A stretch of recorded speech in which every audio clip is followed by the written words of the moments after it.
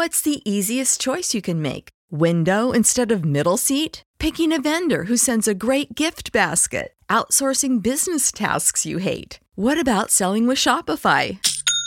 Whether you're selling a little or a lot, Shopify helps you do your thing, however you cha-ching. Shopify is the global commerce platform that helps you sell at every stage of your business. From the launch your online shop stage to the first real-life store stage, all the way to the did we just hit a million orders stage. Shopify's there to help you grow. Whether you're selling scented soap or offering outdoor outfits, Shopify helps you sell. Wherever and whatever you're selling, Shopify's got you covered. Sign up for a $1 per month trial period at shopify.com/try. Go to shopify.com/try now to grow your business, no matter what stage you're in. Shopify.com/try.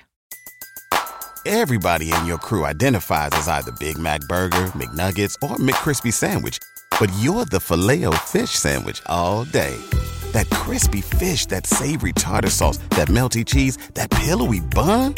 Yeah, you get it. Every time. And if you love the Filet-O-Fish, right now you can catch two of the classics you love for just $6. Limited time only. Price and participation may vary. Cannot be combined with any other offer. Single item at regular price. Ba-da-ba-ba-ba. This podcast is a member of the Voices of Wrestling Podcasting Network. Visit voicesofwrestling.com to hear the rest of our great podcasts, as well as show reviews, columns, opinions, and updates across the world of wrestling.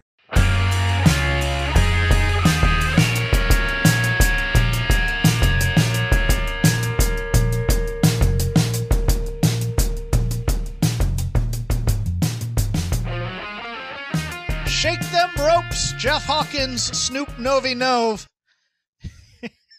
Ain't nothing but a robe thing. Here? Hey, kids, do you like wrestling? Is there anything going on in the world of wrestling? Like, oh, I don't know, comebacks? If you're into the mid-aughts Ring of Honor, this week's been great for you because all your favorites are coming back. Chris was at Monday Night Raw Live. Chris, any thoughts on your experience being part of the WWE universe? Hawkins, I'm going to take off the hood now. I wanted to put on the hood while you're doing the intro. Now you know hold on. Obi-Wan Kenobi, Ben Kenobi. That's a name I haven't heard in years. Like Jedi Novembrino here. All right. So, it was really a weird feeling to go back to a live event. This is the biggest live event that I've been to since this whole thing began. And on one hand, especially given that this last month has been like a real shellacking on other fronts in my life, like it was nice to just get my mind off of things and go to a wrestling show. But on another hand, you get on the train. Some people are in a mask, some people aren't in a mask. I have my mask on. Okay, that's cool. Get to the event. We got there about 10 minutes late, so we missed John Cena. But I think kind of more conveniently, I missed like the grand entering of the building. There were very few people still entering the building by the time I got there, which was cool because like most people weren't masked up. And I don't like want to linger on that too much, but like I've heard other people say it looked like there weren't a lot of masks on in the crowd. And I want to just say from my own firsthand like experience, no, there weren't. Like there were not a lot of masks on in the crowd. And you know, given the statewide vaccination rates or even the citywide vaccination rates, I was able to do some very quick mental math and go like, okay, that could potentially be a problem for someone the next day or the day after. So I stayed in my mask the entirety of the show. It was the thing that I texted you that you mentioned that stood out to me was the second match of the night with the two women's tag teams, Nia and Shayna and Tamina and Natalya. And that was emblematic of a trend that I really noticed in the crowd more broadly. So like during that match specifically, people in my section did not know who was babyface and who was heel. And there were a couple other people who were, you know, kind of like smart to the business that I was sort of chatting with a little bit throughout the course of the night. And then we even initially I'm like, I don't know, like, who am I supposed to be cheering for this match? We like kind of like looked at each other and chuckled because like it wasn't really clear. You know, that also speaks to, are they sweetening the audio? Oh, you betcha. They sure are. Absolutely. But the other thing I noticed in the crowd here that like sort of rippled through the entirety of the night is that this audience happy to be back at a live sporting event. That does not mean that they are necessarily following what has happened during the pandemic very closely or very tuned into the current stars that are being pushed. What I noticed in the crowd was big nostalgia pops. They were really, really, really, really, really, really excited when Jeff Hardy came out.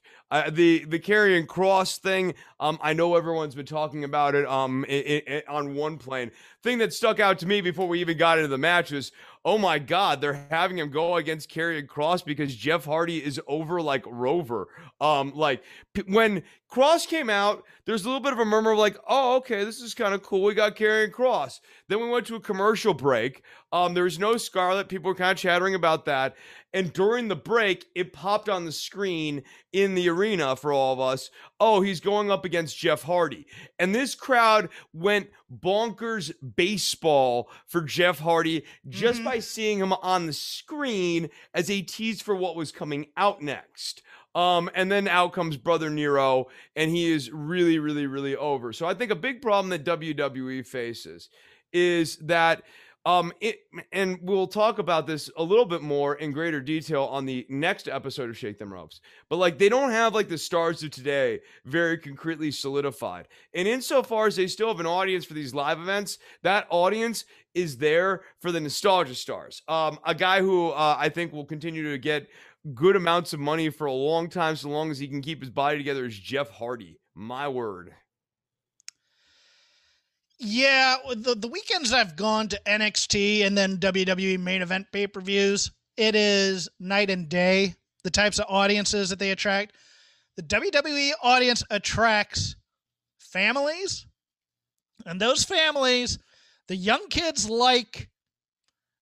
they usually like the acrobatic guys, and the parents always like somebody who's been around for a long time. Like, I remember being at Mania in Dallas, and like the kids were waiting for the New Day. Couldn't wait for the New Day.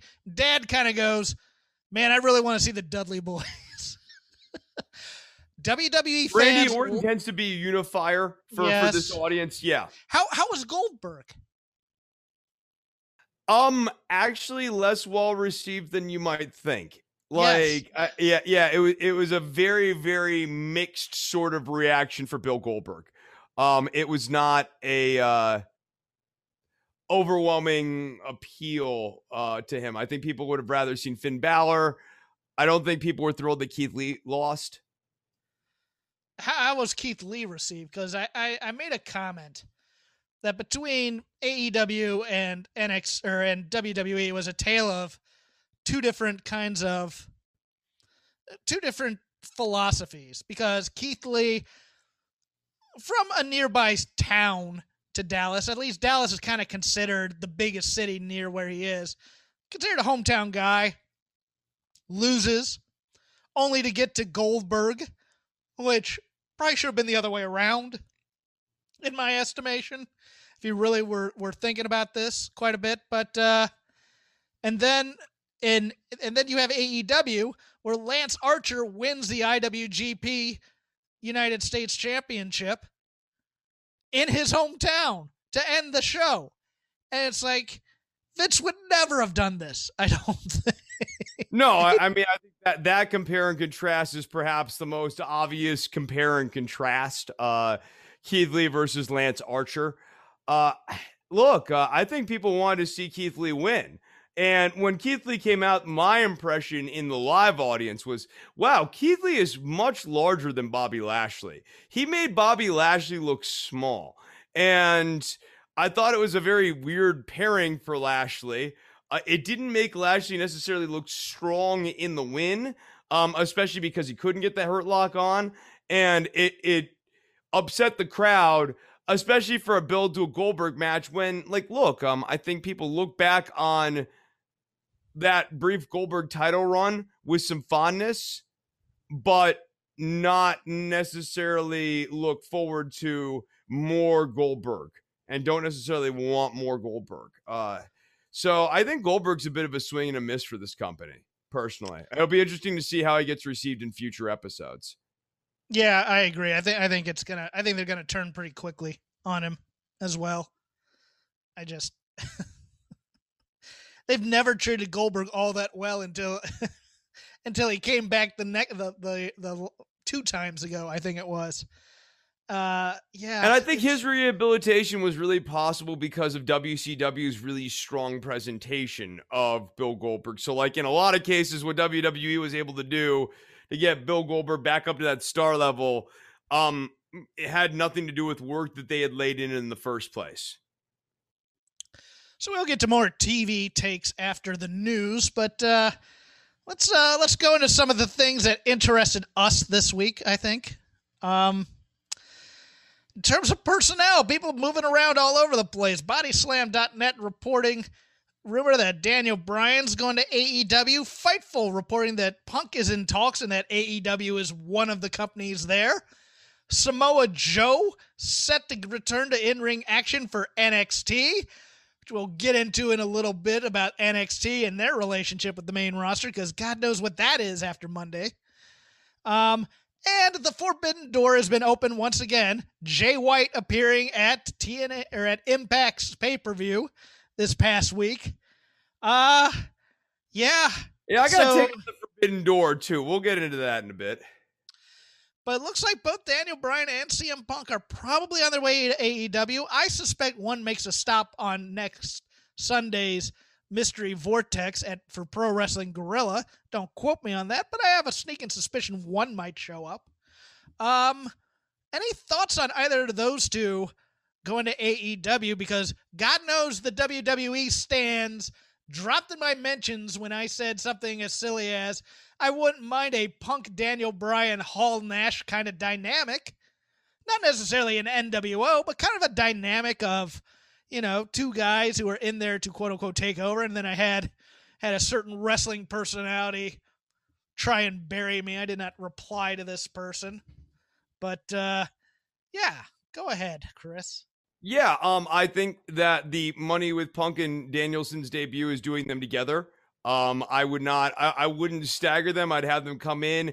I think you need to target this, and look, keep an eye on the ratings. If you think you're within striking distance of actually passing WWE and popping them on a specific week, that's when you play the card. Also, obviously, you have to have a program ready. So you have a program ready so that you can initiate the first chapter of that program on any given week. I mean, yes, obviously, it would make sense for them to do it at a big pay-per-view event, but given the way, look, I think there's some uncertainty with how many live events we're going to be able to run this year still.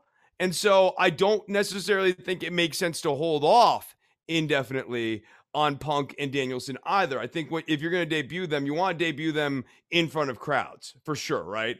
And so like, I would just go, there's some uncertainty in the future. Are we going to completely shut back down again? That's unlikely, but could you possibly have diminished crowds? Could you have increased measures, safety, go back to social distancing inside these arenas and get back to something kind of like what's happening in Daly's Place? Potentially. And I think it would be better for a big debut to be able to do that in front of the largest house possible, safety concerns aside.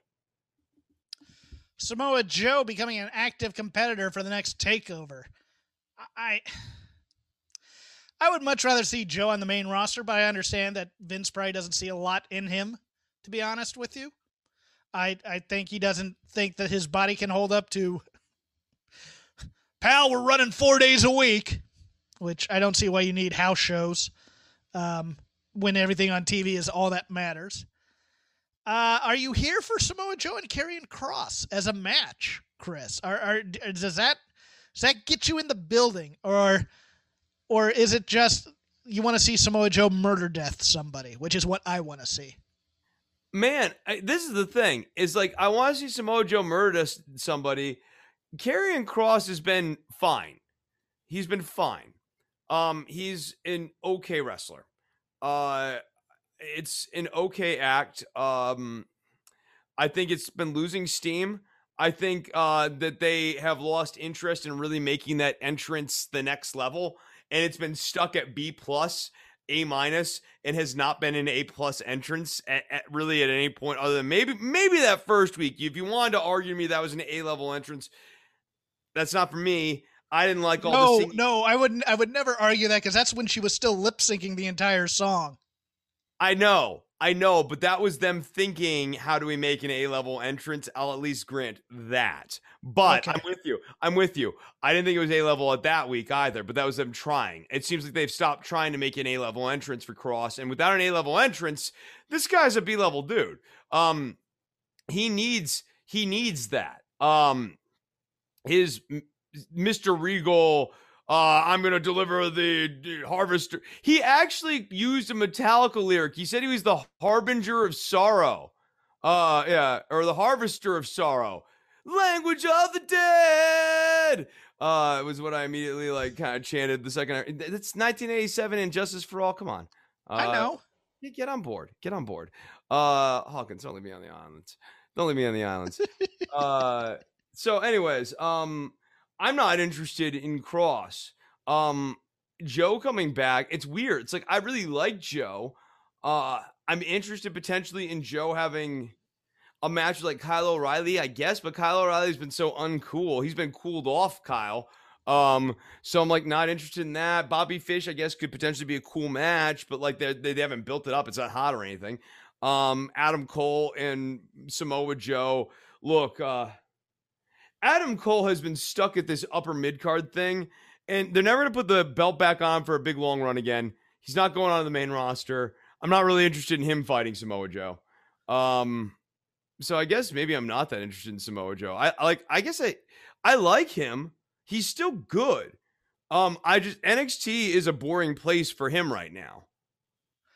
A little bit more on NXT in a bit. The former Aiden English, now known as the Drama King, he's been picked up for English commentary for New Japan and has also been signed by Impact, Chris.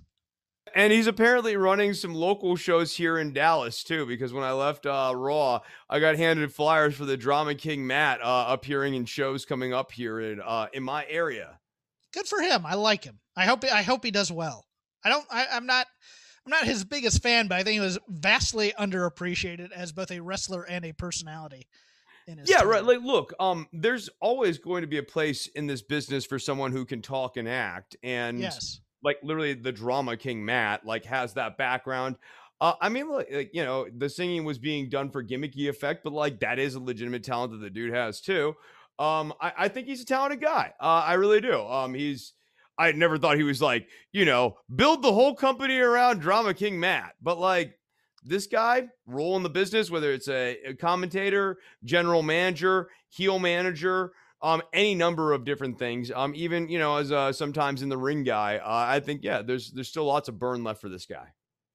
You wanted to go into the Forbidden Door, now would be your chance. Yeah, absolutely. Look, I think the positive spin on the Forbidden Door is it's now being opened through the business and managerial wonders of places like Impact Wrestling. And also AEW. I want to throw out an alternative hypothesis that New Japan's standing in the world here since the year 2013 has been slowly diminishing. And that business over in Japan is far from certain, that they've actually been having a pretty rocky run of things as of late here, and that the Forbidden Doors may be a little bit closer to an emergency exit than people realize. Okay. This one we gotta talk about because it's just so completely stupid and so completely on brand. WWE has trademarked "complaining is not conversation" for use in sports entertainment. Oh, are we gonna get some Peter Rosenberg and Sam Roberts PSAs on the Peacock? Are we? Look, I get that there are people like me that complain a lot about WWE. I get that, and I get that there are people who love WWE, who think it is the best product for professional wrestling that there's ever been, that they make real stars, and they make easy to watch entertainment that's fun and enlightening and other things like that. if you go, are they really going to go with, yes, the people who simp for us are the people who are correct? Don't listen to all these stupid podcasts and all these websites and all these people who actually analyze and think about our product. No. That's not a real debate. The real debate is Roman Reigns really head of the table? That's a conversation that you and I must have as grown adults, as opposed to, why does the storytelling stink and why is the showrunner not listening to his actual writers who may actually know something about writing? No. That's complaining. We don't want negative. We want WWE to be a positive company. Positive Polly, that's us. Whoopity-doo. Yeah, I mean, shut up and like it, I think fits on a t-shirt much easier. I think it's catchier. You can't have any pudding if you don't eat your meat. Shut up and like it. This is what we do. WWE, now, then, forever, shut up and like it. I mean, like, yeah, I come from the same land that you come from on this. There has to be a place for negative feedback in the world of discourse, and negative feedback is part of a conversation. And the real question is, does the negative feedback come from a place where you want the company and, broadly speaking, wrestling to fail? And you're here deriding it and mocking it and making fun of the fan base and the people who like it. That sort of negative feedback, I don't think has a real good place. And if anything, I'd argue that sometimes WWE, with slogans just like this, trends into that sort of negative feedback. And I think that that's not healthy. But watching a show and saying there are issues with their show, and here are my issues with this show, and I'm someone who likes and loves wrestling and has, who wants nothing more than to watch a better show, I think there's got to be a place for that in the discourse. I think, like, equally though, Jeff, I gotta stand up for. It's important for us to talk about whether. Hold on, are you gonna stand up for WWE? No, I'm gonna stand up for the table, buddy. Oh, you don't? No, do you remember? I'll take us to task. We don't talk nearly enough about the table, what it's made of, how many chairs are at it. Is Roman the head of it? I mean, you go back and you listen to the last 5-8 episodes of this show. When do we ever actually talk about the table or even the dimensions of the table? Hey, I bring it to the table every week. I'm just gonna go through every old WWE trip. Like, you don't. Oh, you kind of pass this by, I guess. You don't remember stand up for WWE, do you? I do remember stand up for WWE. I wasn't sure if you did. Okay. Yeah. Bring it to the table. Oh, but I could just see Rosenberg, these media dweebs that they co-opt for a while, like, or Arash Marquezi, all cutting promos on us dumb fans who don't know anything about wrestling. Yeah. I mean, this is part of WWE's broader problem, though, is how do you alienate fans who are on the edge, right? So if someone's quote unquote complaining, they're still watching, but they're not loving it. If you want to finally push them out the door, tell them complaining is not conversation, which is in a sense saying what you are concerned about is not valid to me. I don't care. I don't want to hear it. Feel free to leave. I mean, why not put that on a t-shirt? Why not copyright that? WWE, feel free to leave. Variety reports SummerSlam will be in movie theaters this year. Much like the AEW pay-per-views are occasionally in movie theaters as well. I can think of anything I would not want more than to have to pay double the price I'd pay for on Peacock and 3 times as much for snacks. But I guess if you like Community, you can go watch SummerSlam in a movie theater. Chris, you going to your local AMC?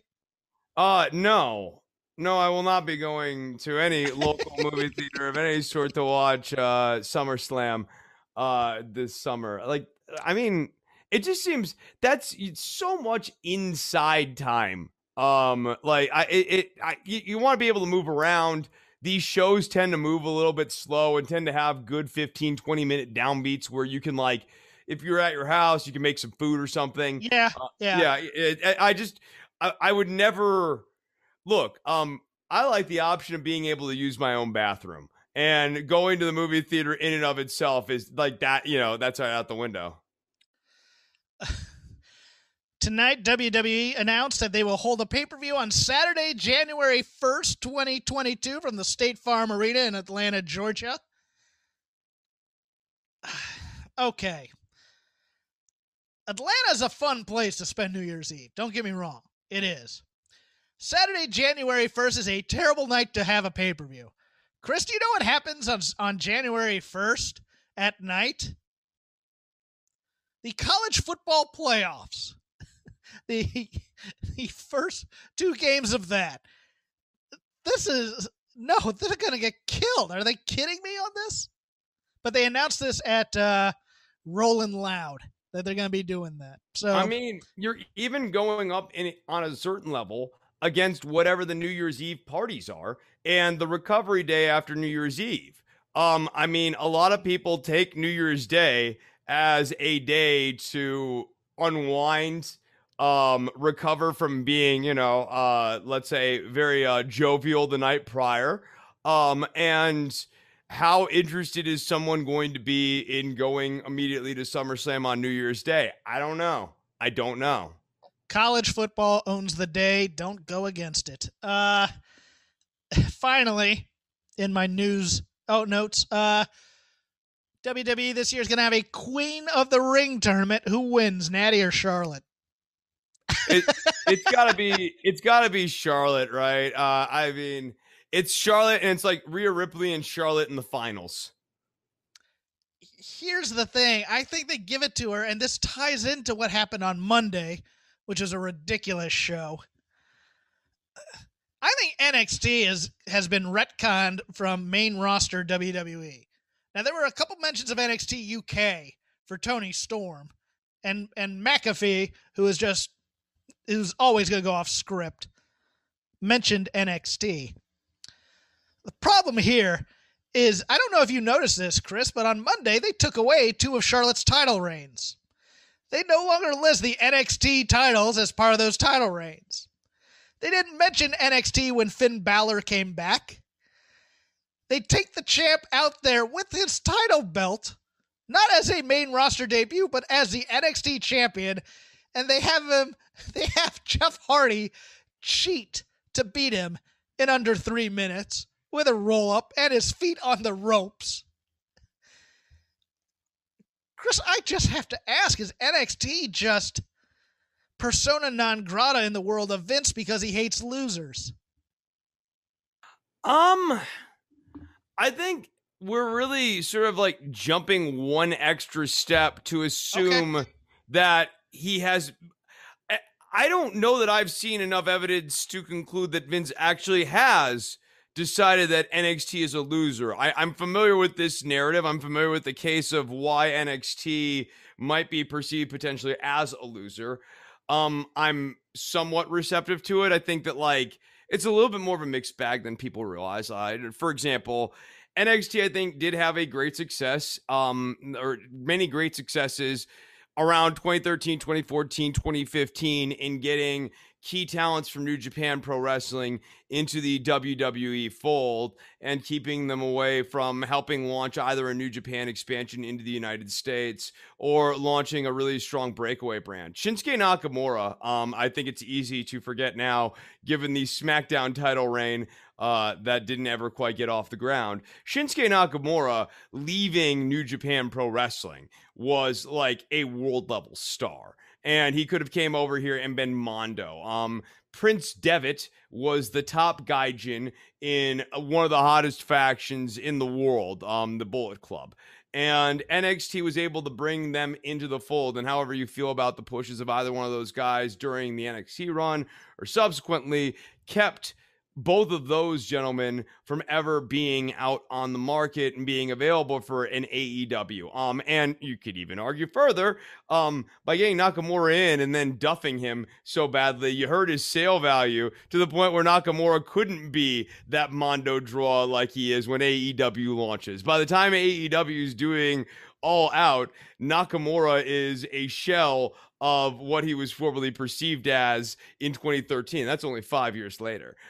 So I think that was actually, in a weird way, a competitive success for NXT. Ditto was signing Adam Cole. Adam Cole's a guy that AEW absolutely 100% would love to have, and they don't have him right now. Kyle O'Reilly, they got him from Ring of Honor. Kyle O'Reilly is a heavily pushed main event guy.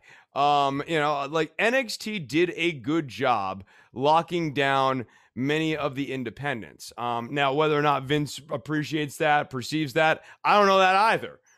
Vince might only look at the ratings failures of NXT against AEW and conclude that that's what makes NXT a failure. And if he does that, I mean, like, look, if you're only looking at the ratings, NXT's getting their ass kicked by AEW. It's never coming back. Like, they lost the ratings war. It is interesting, though, like, watching Cross get beat. Clearly, they didn't care at all about Cross's streak in NXT. They don't care what that means to the broader booking and presentation of Cross in NXT. I do. I mean, it makes you wonder, like, is this only temporary? That's kind of what maybe my gut says, is like, we're seeing a temporary disregard of NXT, and maybe it'll get back to a stability point. But it does seem like NXT's kind of getting demoted the same way Paul Levesque got demoted, quietly. I don't know. I feel for NXT because they're in a real no-win situation here. And don't get me wrong, I'll go back to it. The only guy who's really been great coming off of an NXT title run directly to the main roster has been Kevin Owens, for the most part. Everybody else has had hiccups along the road there. He's another guy who, if he was in AEW right now, that would be another thing that takes their brand up to a next level. If in the mix there, I mean, he's either a top babyface going up against Kenny Omega and all of that, and he's over like Rover with that crowd, or he is going up against, like Adam Page or something like that and putting him over, and the Kevin Owens-Adam Page match is really intense. Well, what I'm thinking here is something I tweeted earlier today, and that is they are stuck between two different difficult propositions. Number one, when they went to USA, they ceased being, and even when AEW, this is also part of AEW beginning, they ceased being that kind of cool super indie that people loved, that you'd go to, and the takeovers would always be hot fire, and the booking would make sense and be like a 1 hour show. You could sit down, felt like good pro wrestling. Now it feels like there's a lot of main roster cooks making this meal with those ingredients right now. Yeah, and those ingredients are of a lower, more kind of like thinned out quality. It's like the cornstarch and stuff gets added into the recipes. And back when it was 1 hour, it was punchy. I mean, there used to be NXT episodes that were beginning, middle, and end, just like great episodes of wrestling television, and made you believe that like good wrestling television was achievable. Again, that moved at the pace of wrestling television that I liked back in the day. The other issue is that they are not, for lack of a better term, getting, I don't know the inner workings necessarily. I could ask about this, but there is no roadmap. They are, I'll give you how I'm viewing this. I work for a company, but I work for a division of that company, but the rest of the company has no idea what that division does. And there's no way for me, if I were ever promoted to any position within the rest of this company, to know what the hell I was doing. NXT is not getting guidance from the people at WWE as to what they need to do to make these people successful. Everything that they do for these NXT characters is in this NXT world, which the guy who's show running the two shows on the main roster isn't watching NXT. He goes down, he looks at people. These people look good. This person has a hook. Oh, there's a tank. I can do something with that. But he doesn't understand these characters. And once he gets them, he just is trying. Half the time, it's just crap that goes against everything they built this character to be. And NXT. See, for example, Bayley, Sasha Banks, Becky Lynch, if you want to go there. How dare you disregard Knox? Sami Zayn, Knox. You know, all these people. I mean, you're better off even not getting pushed in NXT and he calls you up. Because those people he does things with because he just decides I can reinvent them and nobody knows what they were before. Carmella, for the most part. Alexa Damian Priest gets saddled with Bad Bunny because he didn't get overexposed at NXT. Yes, but that helped him for now. You know, even Elias to a point wasn't really pushed in NXT, and he was hot fire when he was first brought up. No. He wasn't really pushed, but man, did they give him long matches that stunk back in NXT. Like he was not good back in the day, and then they called him up. Okay, but what I'm saying is, a company that wanted NXT to succeed would be able to go to NXT and say, look, this is what we want you to do for us, and this is what we're going to do for you, and we're going to spell out some guidelines so that talent can be successful going from one show to the next. Maybe we have a talent exchange of some kind. Maybe we just make this its own. We make it a third brand that's actually in the WWE universe, whatever. But there's no guiding principle here. Nobody knows really. I mean, could you imagine if Vince goes and saw, let's say, Top Dollar? What does he do at Top Dollar? You think? Crime Time Part 2? You know, what does he do with Hit Row Records up there? You know, does he let them be them, or does he do what he did with, like, the Street Profits or even the New Day, if you want racial stereotypes across the board? Not that I don't like the New Day or the Street Profits, but there was a lot of racialism. I won't say racism, racialism involved in both those gimmicks. Well, I gotta tell you, watching tonight's SmackDown even, look, the way they chose to book the matches on the hip-hop show side of the SmackDown, I thought was questionable. I thought it was questionable. I thought perhaps a little. I thought that was obvious. smart. I think it was on the nose, but it was smart. Yeah, a little at a too hip hop obvious, festival. I thought. Yeah. Beat the white guys at the hip hop festival. Look, let's get the whitest white guy on the roster, Otis, just to really hit it home.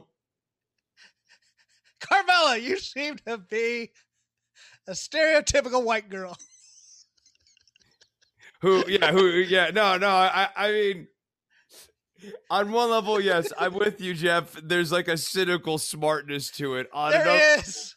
I think you could have gotten the Street Profits over and Bianca Belair in a much more subtle way that actually you don't want to run the risk of turning the crowd against you by them going, I see through this. I see what you guys are trying to do here. And like this was very close in my opinion.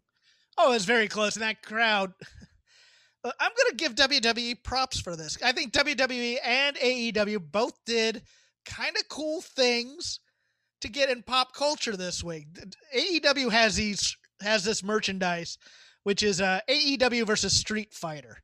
And it has, like one of them is Cammy versus Hikaru Shida, I believe is one of the shirts, and Jon Moxley versus Ken or Guile. I can't remember which one, but I watched that. That's kind of cool. That's the kind of cool merchandise people would buy who are wrestling fans. That cool. I think WWE running Rolling Loud, it backfired on them. Don't get me wrong. They're cheering for Bobby Shmurda to come out. The crowd turned on this. It was not the place to do this show, but it was an attempt to be cool. And that's something that they haven't done in years, really, is try to fit I gotta tell you, the misread here is what needed to happen was a hardcore match. Because I'll tell you a game that I know is still very popular with people.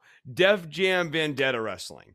And I think that like what they needed was the Street Profits in a hardcore match against somebody, hitting people with trash cans and that sort of thing to get the show started. Rather than trying to have a technical chain wrestling style match or the standard WWE near falls, clap. No. This needs to be like a garbage fest. And like They can't do matches patterned for 6 and 7 year olds in front of a hip hop crowd. That's the problem. They can't adjust to the style. These are adults who have been drinking. They want action, baby. They want to fight. They want Vader and Cactus Jack to beat the crap out of each other. This is Road Wild, except a hip hop festival. And I'll tell you, if wrestling's going to get back into the mainstream, it does need to figure out a way to work in front of audiences like this to remind people, oh, yeah, I remember going to see a wrestling show. It's a good time. We were at that concert. Those guys had that hardcore match. I'd go and watch some hardcore wrestling again. In a lot of ways, hardcore wrestling is what gets casuals in the door. It can't be the entirety of the card, but if you want to have a little chicken popper, like the good appetizer to get people into the restaurant. Hardcore wrestling and deployed in a smart way like this in front of this type of crowd, I think would have made a big difference. Some mozzarella sticks, perhaps? Yes. What is your favorite? You have to try. Oh, it's got to be the bloomin' onion, right? I know it's 10,000 gamillion calories, but that bloomin' onion, the dipping sauce, that dipping sauce is on point. I've always been a fan. Isn't it just ketchup and mayo or mustard and mayo? One of those two? Do not ruin the magic of the dipping sauce. Jeff ruins everything. Ice freezing cold takes on Money in the Bank 2021. I thought it was better than average. Almost good at times. It was good. I had Charlotte and Rhea Ripley had a really strong match, I thought. That was then ruined by them running it back on Monday. Everybody in your crew identifies as either Big Mac Burger, McNuggets, or McCrispy Sandwich. But you're the Filet-O-Fish Sandwich all day. That crispy fish, that savory tartar sauce, that melty cheese, that pillowy bun. Yeah, you get it. Every time. And if you love the Filet-O-Fish, right now you can catch 2 of the classics you love for just $6. Limited time only. Price and participation may vary. Cannot be combined with any other offer. Single item at regular price. Ba-da-ba-ba-ba. I could not believe they did that, but they worked their asses off. That deflated the crowd. On Monday, when I was in the house, we were deflated during that main event. Everyone saw through that main event. No one thought that was going to be a clean, real match. And the worst part is that Rhea and Charlotte worked that match in a way that was distinctly different from the level of work that they turned in on Sunday. And everyone who had saw that match on Sunday was watching on Monday and kind of all right, let's get to the big final surprise. People were seeing a cash-in coming. There was a bit of a murmur. Oh, did they? Okay. Yeah, a little bit. Yeah. Well, I'll give you just the quick and dirty results. On the pre-show, the Usos beat Ray and Dominic with the same way they beat him on SmackDown tonight. The shoes to the back to give leverage. AJ and Omos beat the Viking Raiders, and they're going to rerun that next week or on Monday. As if we need to see that again. Lashley killed Kofi by murder death. Charlotte and Rhea again. Strong match. Charlotte beat Rhea by submission. I thought probably my match of the night. If the men's Money in the Bank was not my match of the night. Roman Reigns and Edge, I just thought they overthought this way, way too much. With the ref bump, and then Seth coming out, and then Seth coming out again, and Ed, no bueno. No, there are a lot of problems with the Roman and Edge match. If Edge really can't go out there and just have a straight match, then he really shouldn't be in these angles. But agreed. The amount of booking that they had to do around this, the way that the referee was deployed really stuck out to me in a way that normally someone has to point out to me later on, or I have to catch in a piece of commentary later on, idiosyncrasies about the refereeing or whatever. But as I'm watching Roman outside of the ring, I'm sitting here and going where is the ref? Why is he not watching this? He's outside the ring and he's pulling off the thing from the chair and he's getting ready to use it. Roman has absolutely no sense of urgency about this. Even though he's trying to get a secret weapon, so that he can use this weapon. a lot of this match dragged. You never really thought that Edge was in any danger of winning this match. And once you started seeing all the extras coming out, the problem with the extras is the extras almost guarantee for us, the audience who are conditioned to watching this stuff, that means that the heel is going to win, because the dust storm of the extras is what is going to contribute to the finish wherein the heel wins. And that's exactly what happened. So I thought this was just like a boring match from front to back. And Edge is all right, but like the most interesting thing he could do at this point for me is cost John Cena the title at SummerSlam and turn heel. I think like that's the way that they should get out of the John Cena match, is that Edge turns on John Cena and screws over John Cena for the title. And then we build to like a match between Edge and Cena, where they both kind of cover up each other's flaws and we live in a nostalgia world. Because Edge is not gelling with the main roster people. Or if there are main roster people that he will gel with, we have not seen him work with them yet.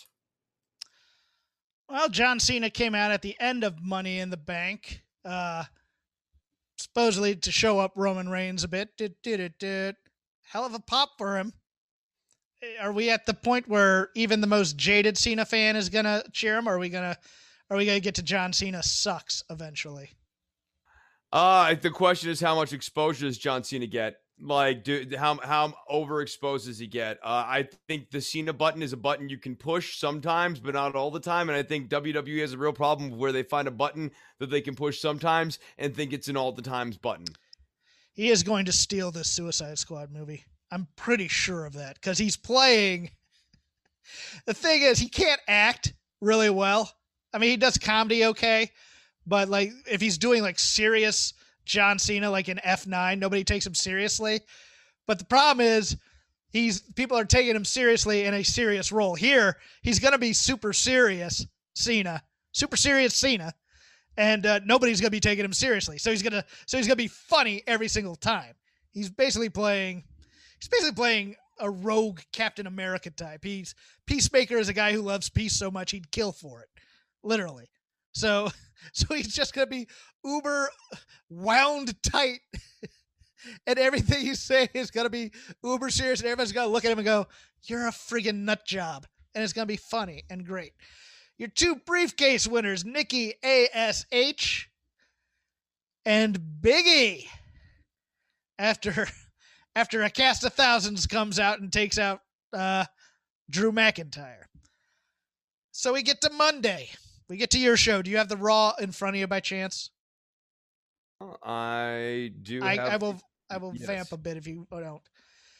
Yeah, so I do. I do. Okay, one briefcase has already been cashed in. That is one Nikki ASH cashing in, becoming the women's champion of Raw. I thought for sure after this Raw, which was insane, and we've gone over a lot of the insanity already, but there's still yet more to go over. Nikki comes down, cashes in the briefcase.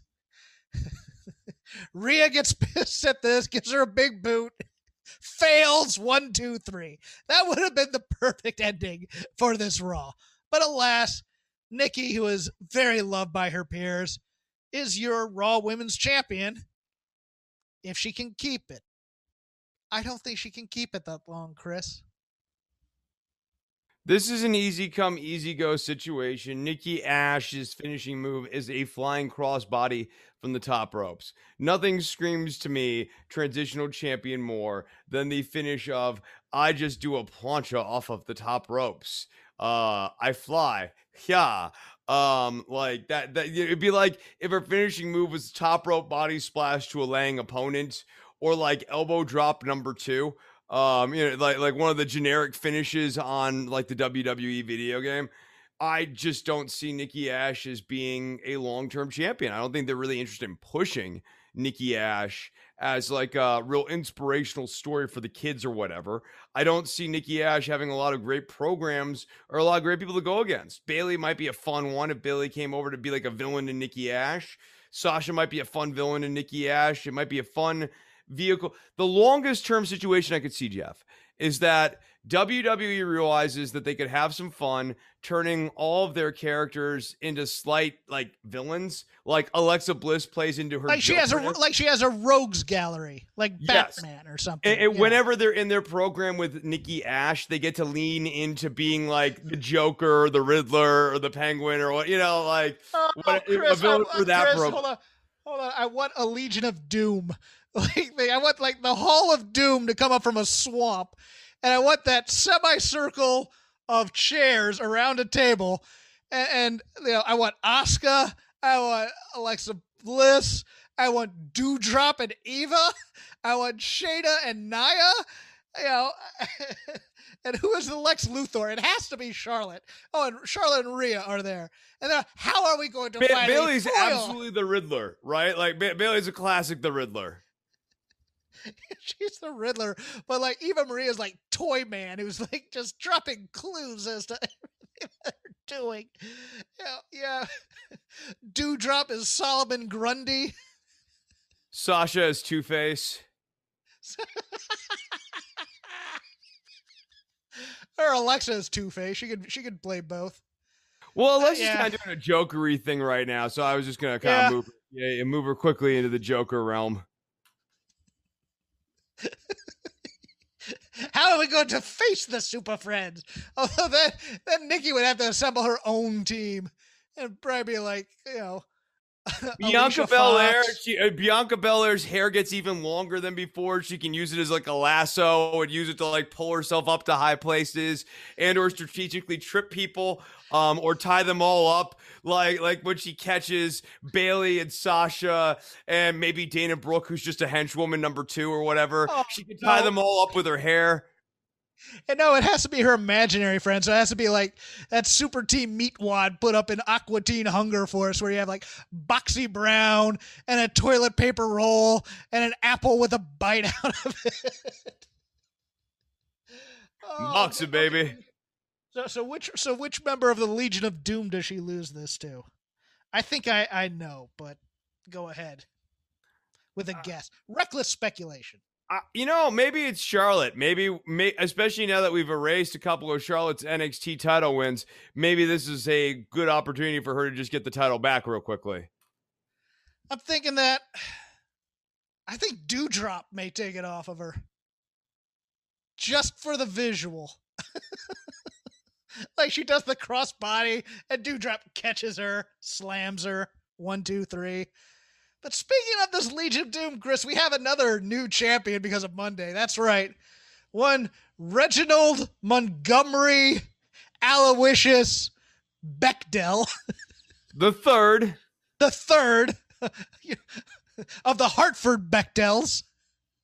We summered with them once at their cottage by the lake. He is your new 24/7 champion because Nia has decided that she no longer wants that sweet, sweet lovin' Reggie Bechdel. She got her hair did and everything. And then the Geek Squad comes out. Akira Tozawa, who I love to death, but God love him. He has to wait there for the flips. They made him into a ninja, Jeff. They made him into a friggin' ninja a couple years ago, and he's a bad ninja too. I know he stinks as one. Yeah, he's Chris Farley as a ninja.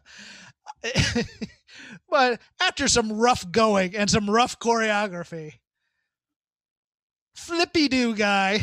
He is now your. And I mean, here's the thing with Reginald Bechdel III, right? His Flippy Doos, yeah, he can do more rotations than the average bear, but man, he has a hard time landing them. And like when you have to take like Reginald's like spinny quadruple 650 times 1,000 cannonball, you're also taking like a spinning butt to the chest at like 20 miles an hour.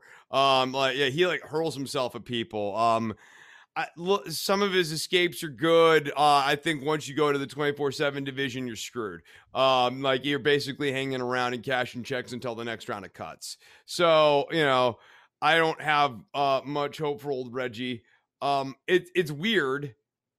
again, anyone who can do that level of gymnastics or whatever, you'd have to think has some sort of viability in the ring. But I have not seen him put together anything in the ring thus far that is good. At least now he's wrestling men, he won't have to have these convoluted like intergender matches. Or maybe that's a tragedy. But his pioneering. No, Chris. The real tragedy is we have been denied of the best of 91 feud between Shayna and Nia, which a main event in any arena.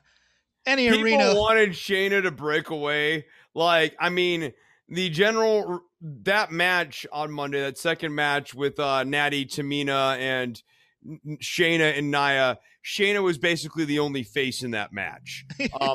And people wanted Shayna to break away from Nia. Like that, you know, Reginald Bechdel has not been good for the division. He's not been good for this pairing. You know, he has not been good is basically the general storyline. Chris, Eva Marie is allegedly a trained actress. Would you like to deconstruct that pratfall that she took? I mean, what really brought it home for me was the facials. Because what the facials said to me, Jeff, was, wow, that must have been the manifestation of the supernatural. Surely that was the doll or something. And you could just see that. Eva Marie's face slightly moved ever so slightly, but like in that micro motion, I saw the entire story that was supposed to be there. Some would say with the more complete facialization. So the thing I want to say about Eva Marie, Jeff, you want to be critical. Eva Marie's an economical actress. A lot of people use the entirety of their face to express a situation. When, you know, distress. Oh, I'm shocked. What if you could get distress down to sorrow? You know, you're crying, you're feeling bad, you're like your head in your hands. What if you get that down to, you know, I mean, this is the thing about Eva Marie. I don't think she's a bad actress. I think she's one of the best that we've ever seen. Not since Rodney Dangerfield as Al Cervic in Caddyshack, where he takes the moment and goes, "Ooh, ow, my arm. Have I been that transfixed with an injury on the screen?" She looks straight down to make sure takes the pratfall. No, the pratfall was of horror. What's so like no sense of no, just completely like, oh, I fell. And I'm like, really, that's it? Like yeah, you like, God, please tell me this was for my friends in the company, tell me this was a pre-tape and this was the best take that they did. Oh, what else was ridiculous on this? Oh, Shanky, our boy, poor Shanky. Yeah, like, okay, so this is actually a good one. Let me explain to you how this played in the house, right? People sort of understood that it was Jinder Mahal's birthday because they were doing the promo and everything like that. And they did say 35 at one point along the way. But the live audience, at least around me, did not connect that the insane amount of chair shots to Shanky had anything to do with something akin to like a birthday spanking or something like that. So people were like kind of confused and slightly horrified at how many chair shots Shanky was taking seemingly out of nowhere. Like to the point where like people were kind of like, and like when Shanky got up and his back was all welted up and stuff, it was like, whoa, that seemed like a bit much, especially because no one knows who Shanky is. Like, I barely know who Shanky is. I know who Shanky is because someone said Shanky, and I'm like, oh, that guy's named Shanky. I don't know who the other guy's name is. I know that the Jinder Mahal is two dudes. That's all I need to know. Jinder Mahal stinks. And this feud stinks. And this is very bizarre. It's yet another miscue with Drew McIntyre. Drew McIntyre, who, of course, on Sunday night in Houston, people were elated when he was getting pulled out of the Money in the Bank match. He comes out and he does like his little, remember when he got pulled out of the Money? People were thrilled that he wasn't. No, I do. Yeah. Oh, they were thrilled about that? I don't, okay. Yeah, there were a lot of people who were happy that Drew McIntyre was not going to win the Money in the Bank because they didn't want him they didn't want him to continue to be in the main title picture because they're done with the run. And the Drew McIntyre fatigue is still very much a real thing here. I like promos now stink. I hate to say that. They do. He's doing the top hat, Kane, whoopie, whoopie, whoopie, whoop, doing Mr. Entertainment. I'm here to tell you all a story, kids. I'm from Scotland, and in Scotland we eat haggis and look at the Loch Ness Monster. We watch Braveheart all day. No, and you know what he's doing too? He's now like on a future episode of Shake Them Ropes, wink. We'll talk about like heroes versus anti-heroes and how like anti-heroes are sort of like the late cycle of like a hero cycle where like you can't make a compelling hero in the genre anymore, so you start moving to making compelling anti-heroes. Drew McIntyre is now doing anti-promos. They're not normal promos that connect with a person on a regular level. They're not Dusty Rhodes going, I'm reaching out to you, daddy. I'm not trying to speak to you. Like they're not trying to grab people and bring them in. By the way, I would kill for Drew McIntyre to throw a daddy or a brother in his promo. Drew McIntyre is now making meta commentaries about his own promo style. Which is not a top level thing to do.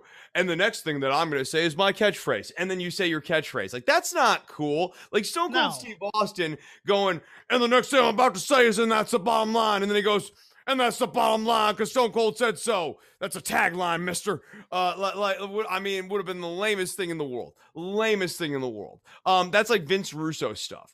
And like McIntyre is not doing himself any favors when he does meta commentary on his own crappy promos. He'd be better served trying to get the best out of that crap he possibly can, which is not much, than going and making little snide comments along the way about what's missing in these promos.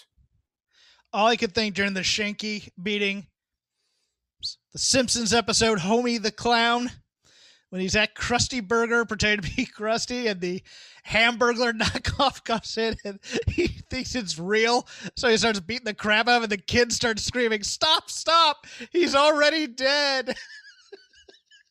That also popped into my mind while I was watching that. It's funny you mentioned that, yeah.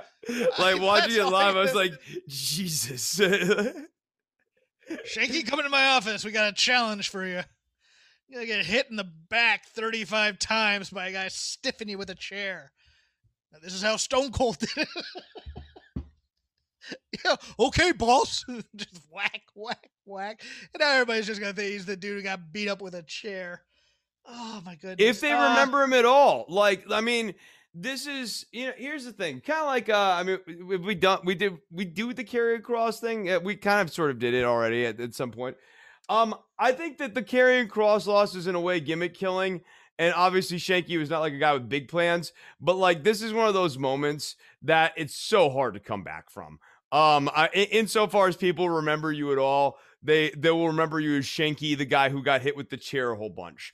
It's gonna be, it's like Nikki in the Spirit Squad sort of tough to come back from. The only other thing I had about Raw was on Karrion Kross. He obviously needs Scarlett as part of this act. He is JAG, just a guy, without the hot chick. I thought the interview was gimmick killing too. As bad as the match was, having the guy get into the ring afterwards and go, so Karrion Kross, you just got rolled up in like 2 minutes by Jeff Hardy, who's been underpushed and lost to Sheamus and drunk driving. Why are you a loser who sucks?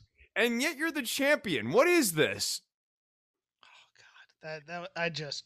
No, I have expect them to do like a salvage job where Scarlett comes in, he quote unquote gets his edge back, but like again, that's like starting down here, and I don't think Scarlett can pull him back. She's not proven to be that great of a promo. I don't think the tarot cards or any of that stuff is going to get over in front of a live audience. I actually could see the crowd crapping on that.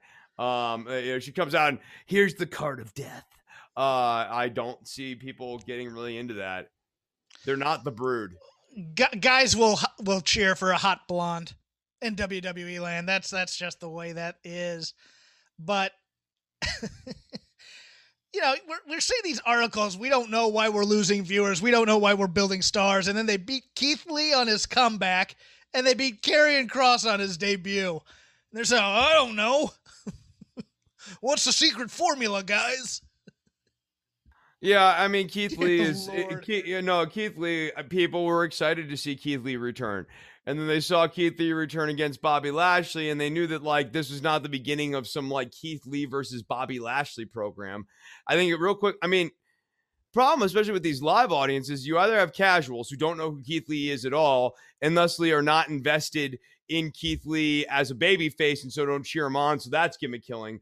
Or you have people like myself who know and watch enough wrestling and understand this company well enough to know that Keith Lee has 0.0% chance of beating Bobby Lashley in this match. And that really quickly sours the house against some of these little moments. And these are the things that I was kind of interested to see in practice for WWE as they left the Thunderdome, because they were very much in their own little intellectual bubble thinking about what does and doesn't work and what can and can't fill 10 to 15 minutes of live television time. I think they might be getting an awakening here at some point. AEW was a fantastic show. Wanted to bring one thing up from it, not go too far into detail, but yes, the second labor of Jericho is Nick effing Gage. And I love this. I thought it was just going to be Pinnacle people, but no. We're going to get some surprises in here. And Nick Gage is doing an old school angle. He is the mercenary. He has been paid by MJF, who he doesn't like, for money to beat up Chris Jericho, who will be doing the Painmaker makeup next week, which I think looks ridiculous, but he likes it. Okay. But overall, outstanding show from AEW this week. Don't have a lot to say because Chris didn't get a chance to see it. So we'll move on from there. Neither of us watched NXT UK. I read the results. Seems like it was just a show. Looks like Ilya and Walter has been put off for a while. I assume Walter is on his way to the States. That's what I got out of that. But don't quote me on it. I thought Walter had like an injury of some sort. That could be it too. But I thought it was kayfabe. He might have an injury. I don't know. I need to look that up. I'm sorry. NXT. Remind me of this show, Chris. Go through the segments if you can, and I'll just with pleasure here. I do like doing a little lead through here. Okay, so we have the show beginning with a recap of the drama between Samoa Joe and NXT champion Karrion Kross. So this entire show moves through Karrion Kross here. And out comes Joe. Joe says that he's going to wrestle, and he's confronted by Regal. And Regal's like, oh, you shouldn't be fighting Karrion Kross for reasons that are not particularly clear here. Like this... I like Regal. I like Joe. Regal does not actually have a really great argument for why Joe shouldn't be fighting Karrion Kross here, and so it makes this interaction sort of weak to me. Chris, Joe was great here. The problem is, after what they did to Kross on Monday, Kross on Tuesday should be coming into work and kill people. He should be killing everybody he sees. Attacking people all night. Actually, yes. Here's how the show should have begun.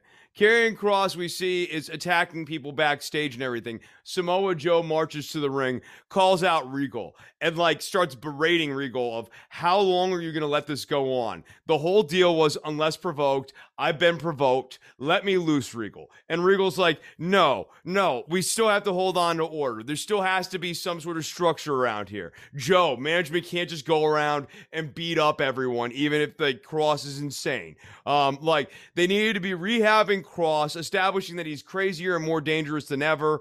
I'd even take high-level acts like Legado del Fantasma and Hit Row and have them running scared a little bit from Kross. I would ruin this entire card. I would have him take out at least one member of the announcing team. I would have him be a force of chaos on this show and just derail everything until Regal has to do something then. Oh, and then Joe comes out and calls out Regal again somewhere in the middle of the show after this thing's gone off the rails for the third time. He goes, Regal, get out here. Are you trying to manage this place? Are you trying to have order in this place? Then let me do my job.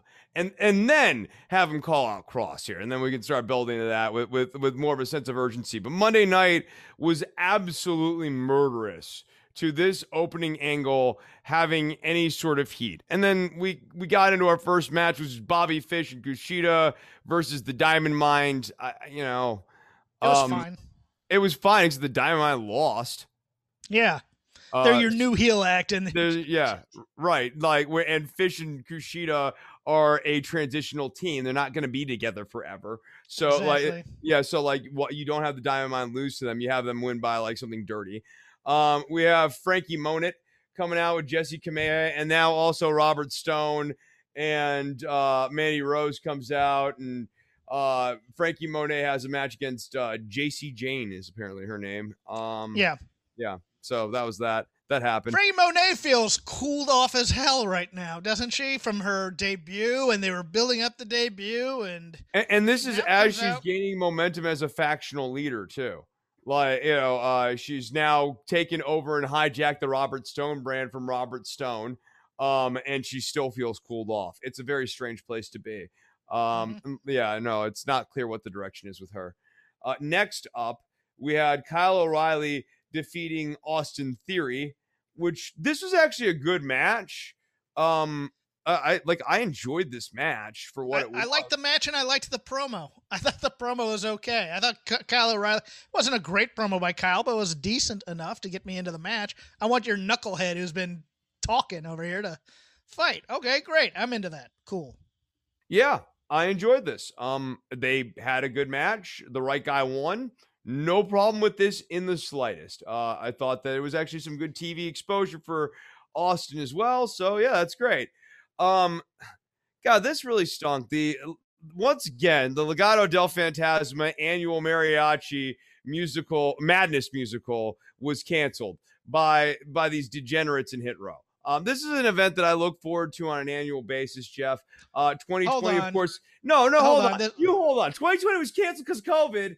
I've been waiting all year for 2021's mariachi madness musical, and out comes Hit Row. No, he had the mariachis in the ring wearing the masks of the other two, and then he let them go. He didn't, he canceled it, Chris. It was not Hit Row, and then Hit Row came in and spoke more Spanish than Legado. Canceled it because they're jerks. Yeah, okay. Yeah, so like Santos was very excited to bring it back, just like the Fire Festival. And yeah, so, what kills me is they're deathly afraid to show native Spanish speakers speaking Spanish. But Hit Row comes out here and they can cut entire promos in Spanish to the act that are supposedly the native speakers. I died at that. But like, moreover, I do like, look, putting the humor of the mariachi madness musical, like, I just like love that phrase, to the side. It speaks to WWE not understanding how to present Latin American stars. That like your move is, let's go back to mariachis. Ha luchadors and mariachis. That's what Legado del Fantasma does. Rather than having these guys be cool and like essentially if you're gonna have Hit Row be the faces in this feud against Legado del Fantasma almost have to be stuck up, and Hit Row have to be more real. And so what Legado del Fantasma should be doing is not goofy stuff like a mariachi musical, but like having like a very cool club scene or whatever. And Santos is looking very cool and demure, and in comes the Hit Row people, and they like disrupt this very cool and demure and classy sort of environment. And then they do cool stuff. And you get over Hit Row and like establish that they are, terrorizing the place, and like, it doesn't matter what kind of structure you try to put on, they're going to be the structure. Next up, we had Odyssey Jones defeating Andre Chase in the Breakout tournament. Okay. Yeah. Odyssey Jones will be on the main roster within 2 months. Yeah, they won't know what to do with him. So exactly. Yeah. Oh, we'll make him Mark Henry. Mark Henry's not here anymore. Drake Maverick defeats LA Knight in a non-title matchup. So like this $1 million belt really means something. I liked the angle and I liked the match up until the end where LA Knight had to get his heat back, and it just looked like the dumbest. It made Maverick look like the biggest moron on earth. And yeah, the Butler gimmick ain't 1984 anymore. Unfortunately, it's not getting over with me. No, it's not getting over with me. And they were like, let's update it. Let's not have Cameron Grimes be the broken baby face. Let's have him having too much fun as the Butler, and it doesn't work. Like it actually, like it sort of takes the baby face is not supposed to be the guy who loses that kind of match. It's supposed to be the heel who, they did it right in NXT UK of all things with Zaya and your girl, the one with the TV show. It's effectively a 30-day Nina, break for whoever that heel is. Forever that heel is, it's 30 days off, essentially. They get to be goofy. They get to do some, it's Zaya Brookside versus Nina Samuels. Yes, like that was great. No, it's perfect. It's a nice little cooling off run. The heel can get their heat back, and that's what Nina Samuels sort of did. Yeah, like, and it should be easy cheesy. The two times I remember this in territory wrestling was when Jimmy Garvin had to do the one for the Von Erichs, and he has to like do all this yard work and all this manual labor, and he's doing the gorgeous gimmick, so he doesn't want to get dirty, and Precious doesn't want to get dirty. And then they did the baby doll becomes Dusty Rhodes personal for 30 days. And that was done well because they humiliated her, and it was almost as if she was appreciating it. And then she turned the tables eventually on Dusty and Nelson Royal and stole a horse and rode away so that she wouldn't have to be the Butler anymore. This thing is you're humiliating a baby face for more sympathy. But you're also not, because the baby face is not getting humiliated. This is the worst part. He's like, oh, you're trying to make me look bad, but I'm going to outclass it. I'm going to make this. He's Tom Sawyering it. Oh, you're making me do work, but it's fun. And the problem with Tom Sawyer is that, like, it doesn't really work as like a baby facing project. You got cats crossing the camera. What kind of joint you running here, Nove? Oh, one full of cats. The only type that matter. Oh, what's next? What's next? Next up is we got our matches announced for next week, and then we got into our main event, which was inexplicably Raquel Gonzalez versus Xia Li.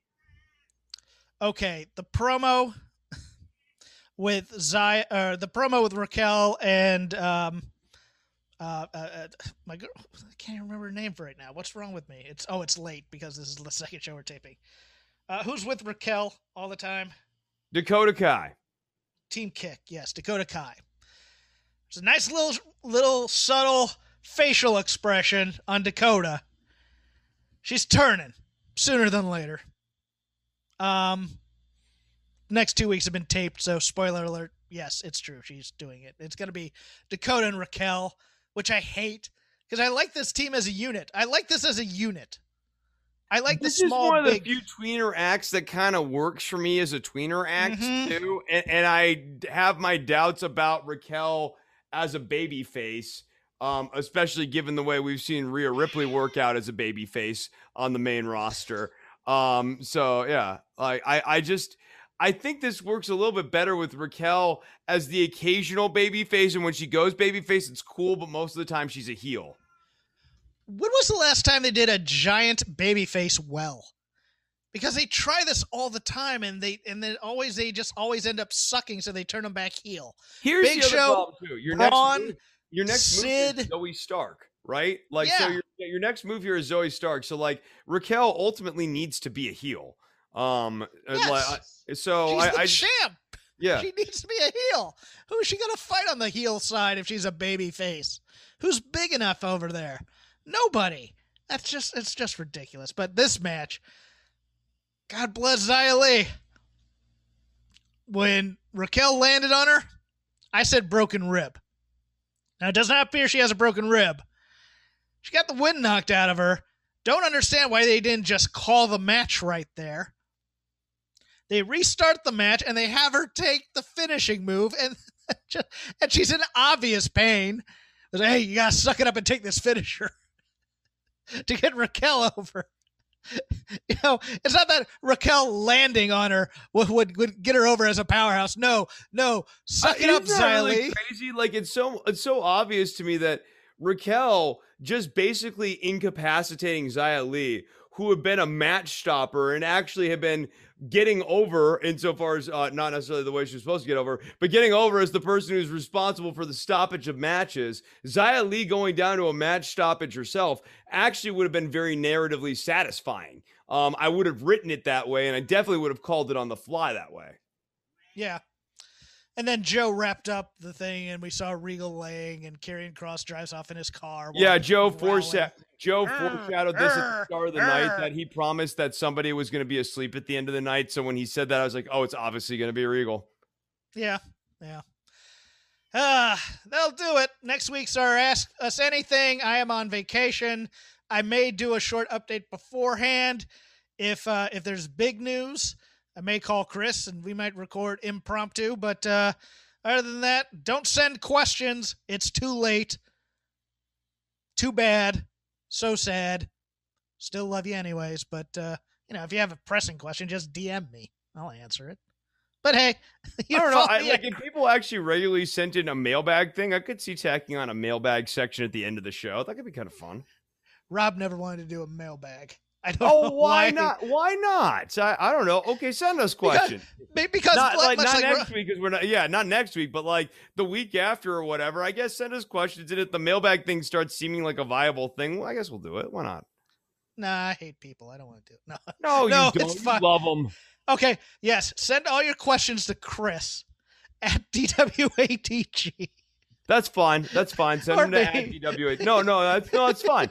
I'm not on Twitter that much like these days, so like I'll actually be able to just like kind of see him when I'm on. So I'm at DWATG. The show is Don't Worry About the Government at don'tworry.tv. Patreon.com/DWATG, on iTunes, on Stitcher, on Spotify. Go and subscribe to all those places. And I think that's it. That's all I got. You can follow me at Crap Game 13. You can follow the show at Shake Them Ropes. We are on YouTube on Voices of Wrestling's network. We are part of the Voices of Wrestling network. Podcasts for every type of niche wrestling love there. If you love AEW, we have Everything Elite. We'll sometimes talk AEW as well, much to their chagrin. If you like the Japanese wrestling, we have Open the Voice Gate. If you just like talking wrestling music, we have Music of the Mat with our friend Andrew Rich. Occasionally have a trivia show called 5-Star Match Game. Whatever you like in wrestling, we got a show for you at Voices of Wrestling. Subscribe the entire network. We will see you.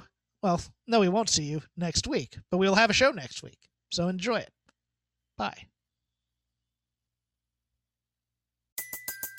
Everybody in your crew identifies as either Big Mac Burger, McNuggets, or McCrispy Sandwich. But you're the Filet-O-Fish Sandwich all day. That crispy fish, that savory tartar sauce, that melty cheese, that pillowy bun. Yeah, you get it.